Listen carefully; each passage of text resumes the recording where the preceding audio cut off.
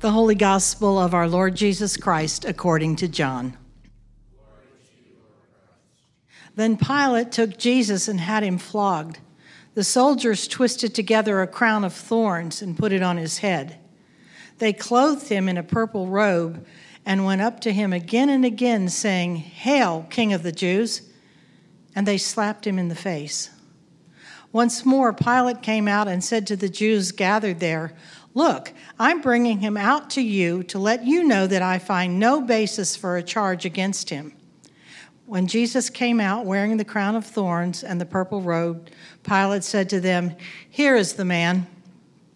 As soon as the chief priests and their officials saw him, they shouted, "Crucify, crucify!"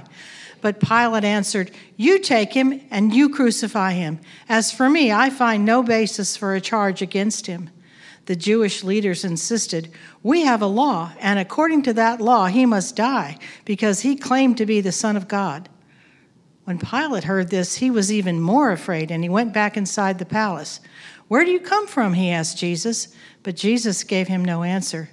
"Do you refuse to speak to me?" Pilate said. "Don't you realize I have power either to free you or to crucify you?" Jesus answered, "You would have no power over me if it were not given to you from above. Therefore, the one who handed me over to you is guilty of a greater sin."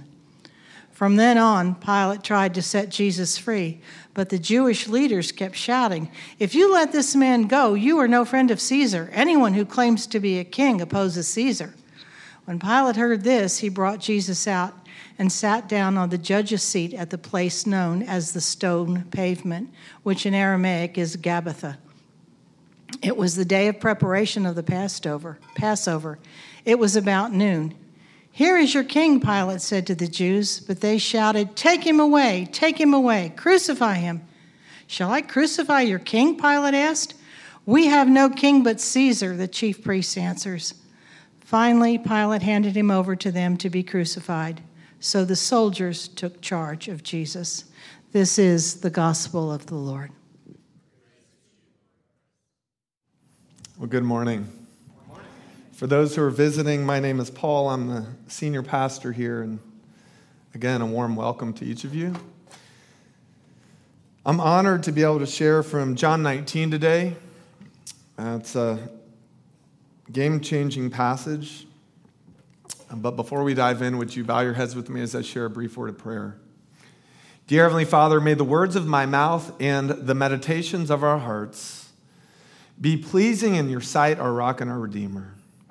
And in the oldest prayer of the church, I pray, come, Holy Spirit, come, in Jesus' name, amen. I'd like to begin by asking everyone this question. Have you ever considered that even in the chaos and uncertainty of life, God is on your side? As shared by Channel 2 News out of Atlanta on October 1st of 2021, a bus full of kids was headed to school when the driver had a medical emergency. That's when the heroic actions of two middle school boys, your age, Jay, boys named Connor Doss and Kane Dougherty from East Paulding Middle School, saved their bus driver's life. Quote, I came into the aisle, I looked down, and Miss Julie's face is bright red, and she's shaking, said the young man Doss. Thank God, as the whole thing began to unfold, the driver was able to navigate the bus to the side of the road, and that's when the boys knew it was serious, and they sprang into action. I hear her say, "Hey, somebody help!" So I run up, and she's over there, and she's shaking so badly, said Dougherty. So I picked up the dispatch radio, and I said, somebody help us, somebody help us. Our driver is dizzy and not doing well. And then somebody called the driver's phone. Over the phone, the dispatcher next was able to direct the boys how to set the emergency brake on the bus, how to put the bus's flashing lights on, and how to extend that side arm to let people know that they shouldn't pass. recalled DOS. Some were crying, some were screaming, and some were just panicking, referring to the other students on the bus. So the two boys did their best to calm everyone down and let them know everything was going to be all right. And they didn't just sit back and wait for things to unfold. They actually then went ahead and rolled down the bus's windows and started to wave at passerbyers and scream for help. And wouldn't you know it, someone stopped. He pulled his car over. He was a local pastor. He came onto the bus and he prayed over the bus driver and the students, and then he stayed with the whole crowd until the ambulance arrived. Now listen, recalling that moment, said Dougherty, that was a moment of relief, I think, for Miss Julie and for us to know God was on our side. Here's a picture of the boys as they were celebrated by their local school board. And the best news is the driver actually survived and is now recovering at home. I love a good story, don't you? What I love about this story is the following, how the boys were so brave and they sprang into action when they saw somebody in need. I love the quick thinking of the dispatcher as they guided the boys to provide safekeeping over all who were there. And I love the kindness and responsiveness of the pastor as he pulled over and came in with a prayerful and peaceful presence in the midst of a storm. Yet more than all of these things, I love the faith centrism of the whole story. Listen again what the young man Dougherty said, specifically in reference to the pastor's prayer. That was a moment of relief for Miss Julie and for us to know God was on our side. That's beautiful, right? Such trust, such faith, such a testimony for us all to now read. Oh, how different our worlds would be if we believed God was on our side.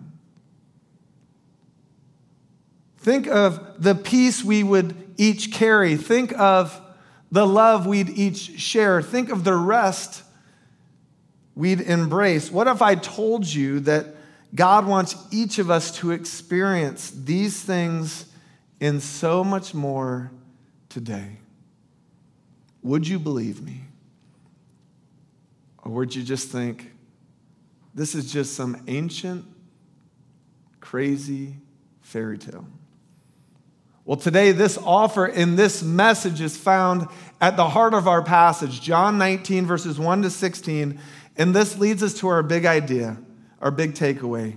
Faith is not determined by the uncertainty around us, but what Jesus has done for us. Let me repeat that. Faith is not determined by the uncertainty around us, but what Jesus has done for us. And we're going to unpack this truth through 3 points. Now, it's going to be a little different today because the first 2 points actually serve as warnings of what not to do in the face of uncertainty. And then the last point is an invitation, if you will, a surprising reveal of what to do in the face of uncertainty. So let's dive in. Point 1, when life becomes uncertain, beware of the pull to protect one's power. Our passage begins, then Pilate took Jesus and flogged him, and the soldiers twisted a crown of thorns, and they put it on his head and arrayed him in a purple robe. And they came up to him saying, "Hail, King of the Jews!" And they struck him with their hands. And Pilate went out again and said to them, "See, I am bringing him out to you, that you may know that I find no guilt in him." And so Jesus came out wearing the crown of thorns and the purple robe. Pilate said to them, "Behold the man." And when the chief priests and the officers saw him, they cried out, "Crucify him! Crucify him!" Abraham Lincoln once said, nearly all men can stand adversity, but if you want to test a man's character, give him power. And here we see in our passage the perversion of power in the heart of the religious leaders of Jesus' day. Specifically, we see it in a group called the Sanhedrin. So who were the Sanhedrin? They were the 70 leading religious leaders of the day, along with the high priest of ancient Israel, and they were tasked with keeping the peace and the purity of the Jewish people. They were first established during the time of Moses in Numbers chapter 11 and Deuteronomy chapter 16, and these men functioned as the Supreme Court of Israel, if you will. And in John 18, the chapter right before our passage, we see these guys do the unthinkable. We read that they actually turn on Jesus, their own Jewish kin, and deliver him to their arch enemy, the Roman Empire. For a modern reader, we're left asking, what gives? How in the world could this have happened, right? And yet, as you turn to John 19, our passage today, we see things actually get worse. This group, this leading group, men of the cloth, actually end up violently screaming, crucify him, calling out to Pilate, the Roman governor of Judea at the time, to exterminate Jesus, get rid of him, sentence him to death. And we're left asking, how is this possible, right? Well, the answer is simple and yet heinous. The religious leaders felt Jesus threatened their power. You see, in that day and age, even though the nation of Israel was under Roman rule, who do you think kept rule on behalf of the Romans in the nation of Israel? Who collaborated with them over and over again? The Sanhedrin, these leaders. And in that day, the Sanhedrin, these religious leaders, kept hearing about this young guy, this young leader, this young rabbi named Jesus. This Jesus would heal the sick. This Jesus would calm the storm. This Jesus would care for orphans and widows. This Jesus would call for the repentance of sins, both individually and corporately, of the nation. And this Jesus would offer forgiveness in the Father's name. Some even believed this young, passionate, penniless preacher from Nazareth was the Messiah himself in the line of King David. So here's the question. Do you think this all excited? Do you think Jesus excited the Sanhedrin or threatened them? He threatened them. Perhaps a better question to ask is this. Were these faith leaders leading out of purity and spiritual fidelity or something else? They were leading out of something else. They were leading out of political power. It's all revealed earlier in the Gospel of John, John chapter 11, after Jesus has raised Lazarus from the dead. Listen to these words. Verse 45. Many of the Jews, therefore, who'd come with Mary and had seen what he did, believed in him, Jesus, but some of them went to the Pharisees and told them what Jesus had done. So the chief priests and the Pharisees gathered the council. This is another name for the Sanhedrin. And they said, what are we to do?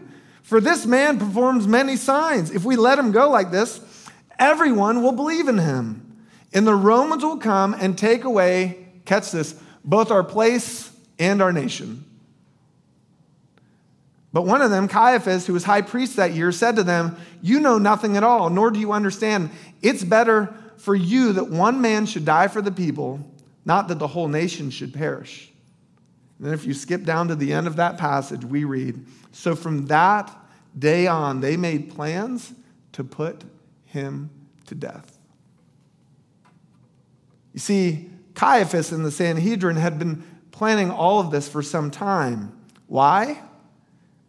Well, they wanted to save their place and their nation. Do you see it? That's why we now read of them screaming, crucify him, crucify him. You see, the truth is, During uncertain times, people, even the best of people, can go to extreme lengths to protect their power no matter the cost. That was true of the Sanhedrin, and that is true even for you and for me. Power, specifically the pull to protect one's power, can quickly and far too easily become the most dominant thing in our hearts and our lives. If you don't believe me, just look at our country over the last few years. This group is rallying over here. This group is slandering over there. This group is plotting right here, and this group is weaponizing over there. In fact, some in the church, even some in this room, have bound our personal peace to a political person or party, and guess what? We now have no peace at all. Why? Because no person and no party can provide the peace that each of us, you and I, long for.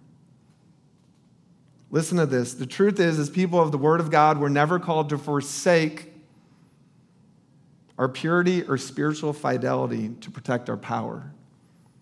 Or as the Sanhedrin said, our place. We're never called to think that the ends justify the means to forsake our character and our witness. Thus, John 19 first starts with a warning for all of us.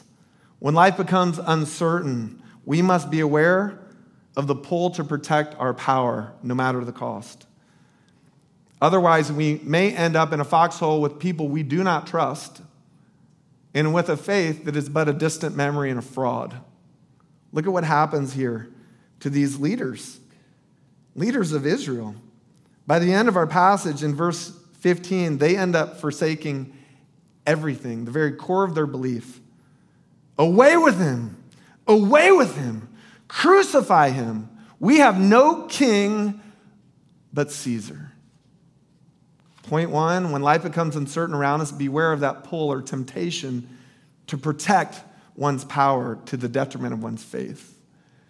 This leads us to point two, when life becomes uncertain around us, beware of the pressure to compromise one's power. Now we turn to Pilate, okay? Martin Luther King Jr. once said, the ultimate measure of a man is not where he stands in moments of comfort and convenience, but where he stands at times of challenge and controversy. And how does Pilate stand in the moment of his greatest challenge and controversy on the world stage? How does he do? Well, he cracks and he ends up crumbling. Look at this. First, in John 18, we read that the Sanhedrin, they bring Jesus to Pilate for an interrogation. And after questioning Jesus for some time about his identity and purpose, we read that Pilate then comes back outside, and what's he say? I find no guilt in this man. Yet this makes the religious leaders all the angrier. And then, in reaction to their anger, Pilate goes back inside, and what does he do? He proceeds to have Jesus flogged, which I'll share more about in just a minute. But the point being, we're already seeing Pilate crumble or crack under the weight of external pressure. Pressure from these religious leaders of all people. The man, Pilate, was the Roman governor of Judea himself, and he had just declared Jesus innocent. Yet he then has him beaten. Why? Because he's compromising his power to appease these people. Foolishly, we then see Pilate try to straddle the fence between people-pleasing and living with conviction by bringing Jesus back outside. And at this point, Jesus is bruised and bloody. And then two more times we see in our passage, we see Pilate say, I find no guilt in him. Verses 4 and 6. And then how does this work? Does this appease these leaders? It does not. It actually incenses them all the more. Consequently, one last time, Pilate goes back inside with Jesus and then starts to plead with Jesus. You will not speak to me, we read. Do you not know that I have the authority to release you and the authority to crucify you? And then through this exchange, we look and we see that there might be a breakthrough. Pilate actually might become a believer himself and release Jesus. But just like that, it all changes. It all comes crashing down.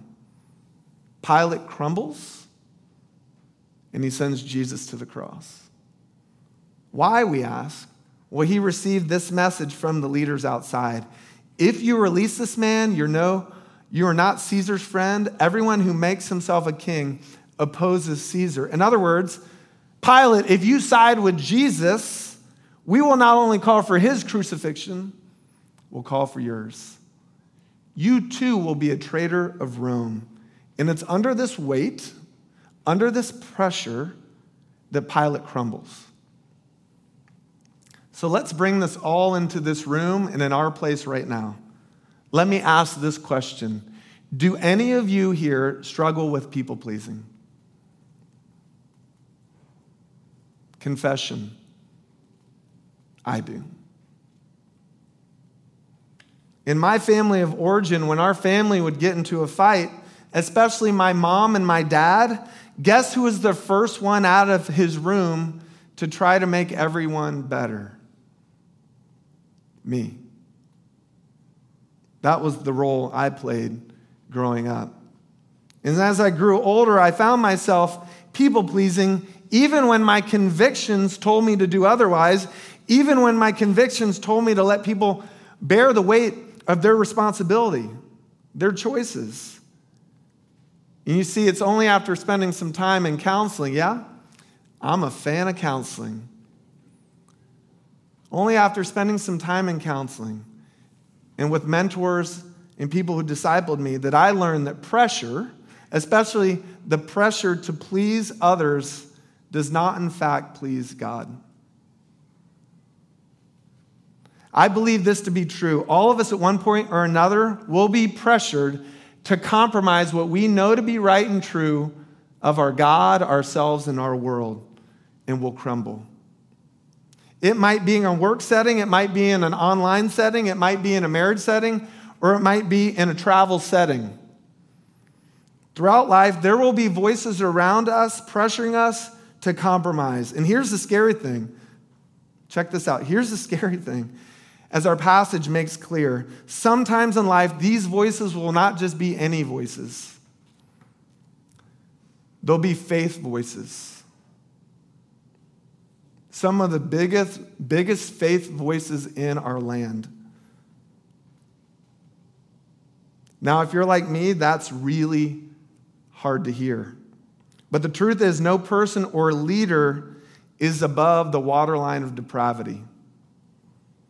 All have sinned and fall short of the glory of God, and this includes our father Abraham, the great leader Moses, King David, the Apostle Paul, and Jim, you and me. That's the raw truth of it.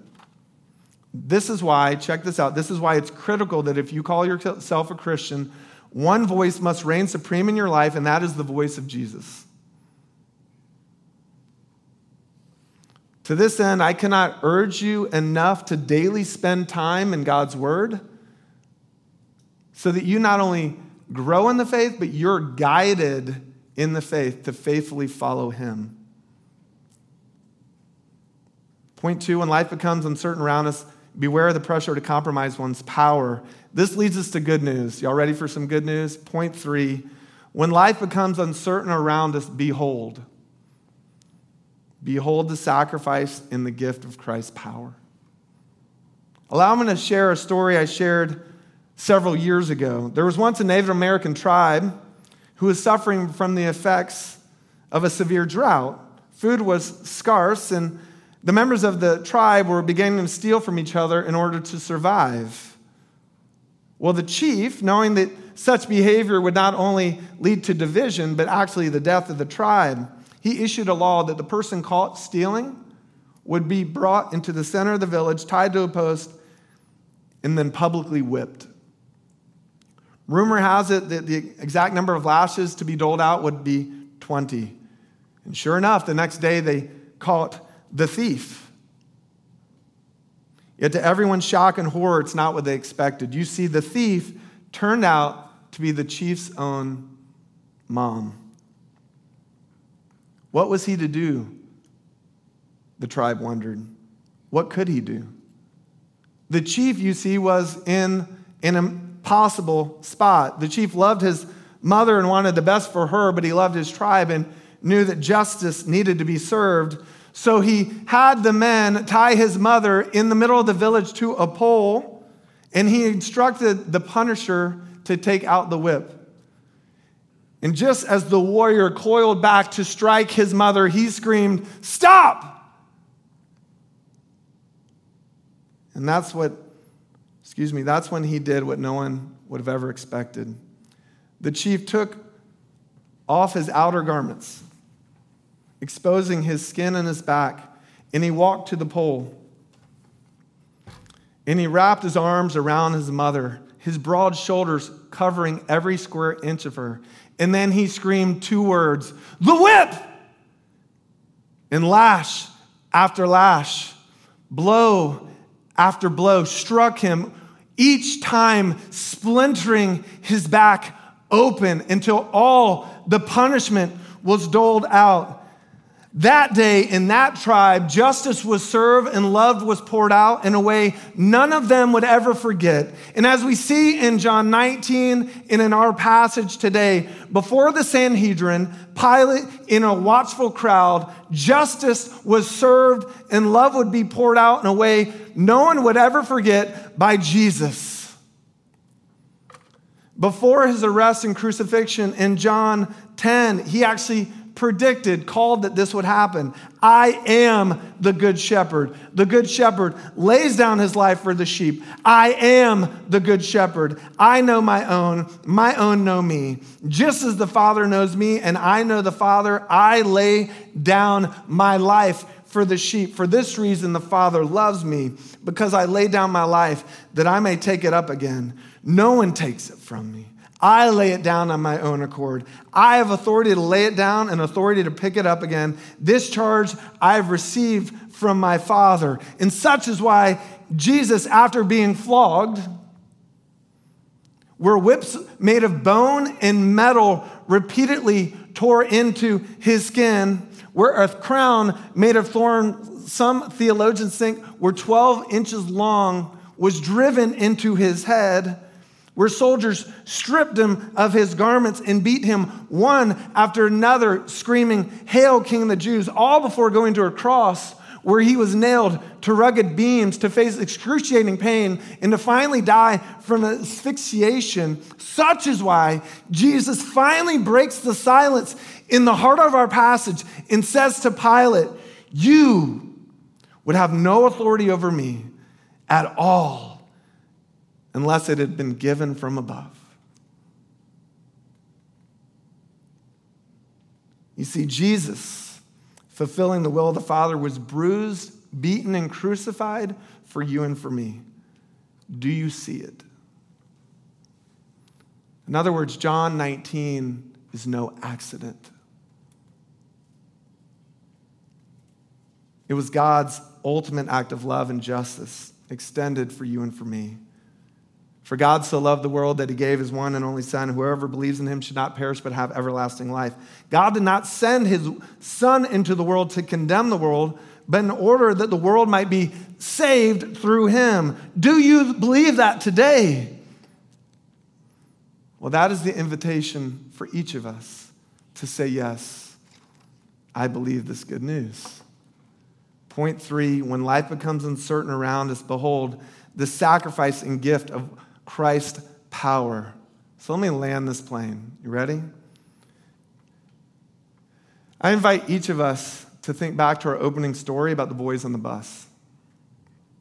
In the blink of an eye, everything went sideways for them.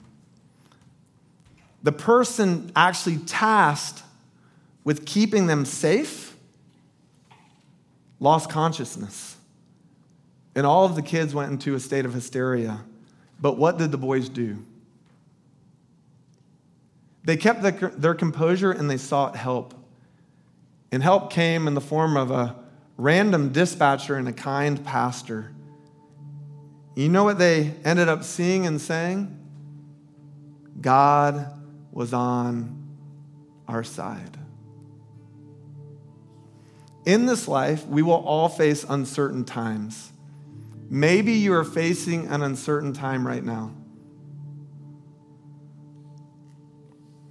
It might be with your health. It might be with your housing. It might be with your job. It might be with your relationship or relationships. We are invited, each one of us, to know this game-changing truth. You ready? God is on our side. How do we know? We know because of Jesus. Every lash,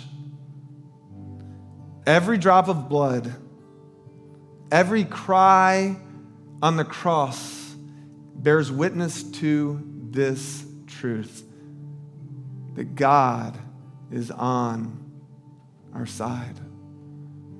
Friends, faith is not determined by the uncertainty around us, but what Jesus has done for us.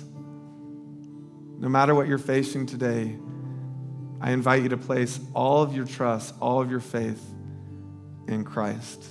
Why? Because God is on our side. Let us pray. Dear Heavenly Father, we thank you for this message, this good news. You didn't deliver what we deserved through our sin, but you delivered justice and love through your Son. May we see it and believe it, and may it change everything in our lives. When things go sideways, when things are chaotic or uncertain, may we hear this whisper that God is on our side. Thank you for the cross. Thank you for the gift of your Son. For it's in his name we pray. Amen.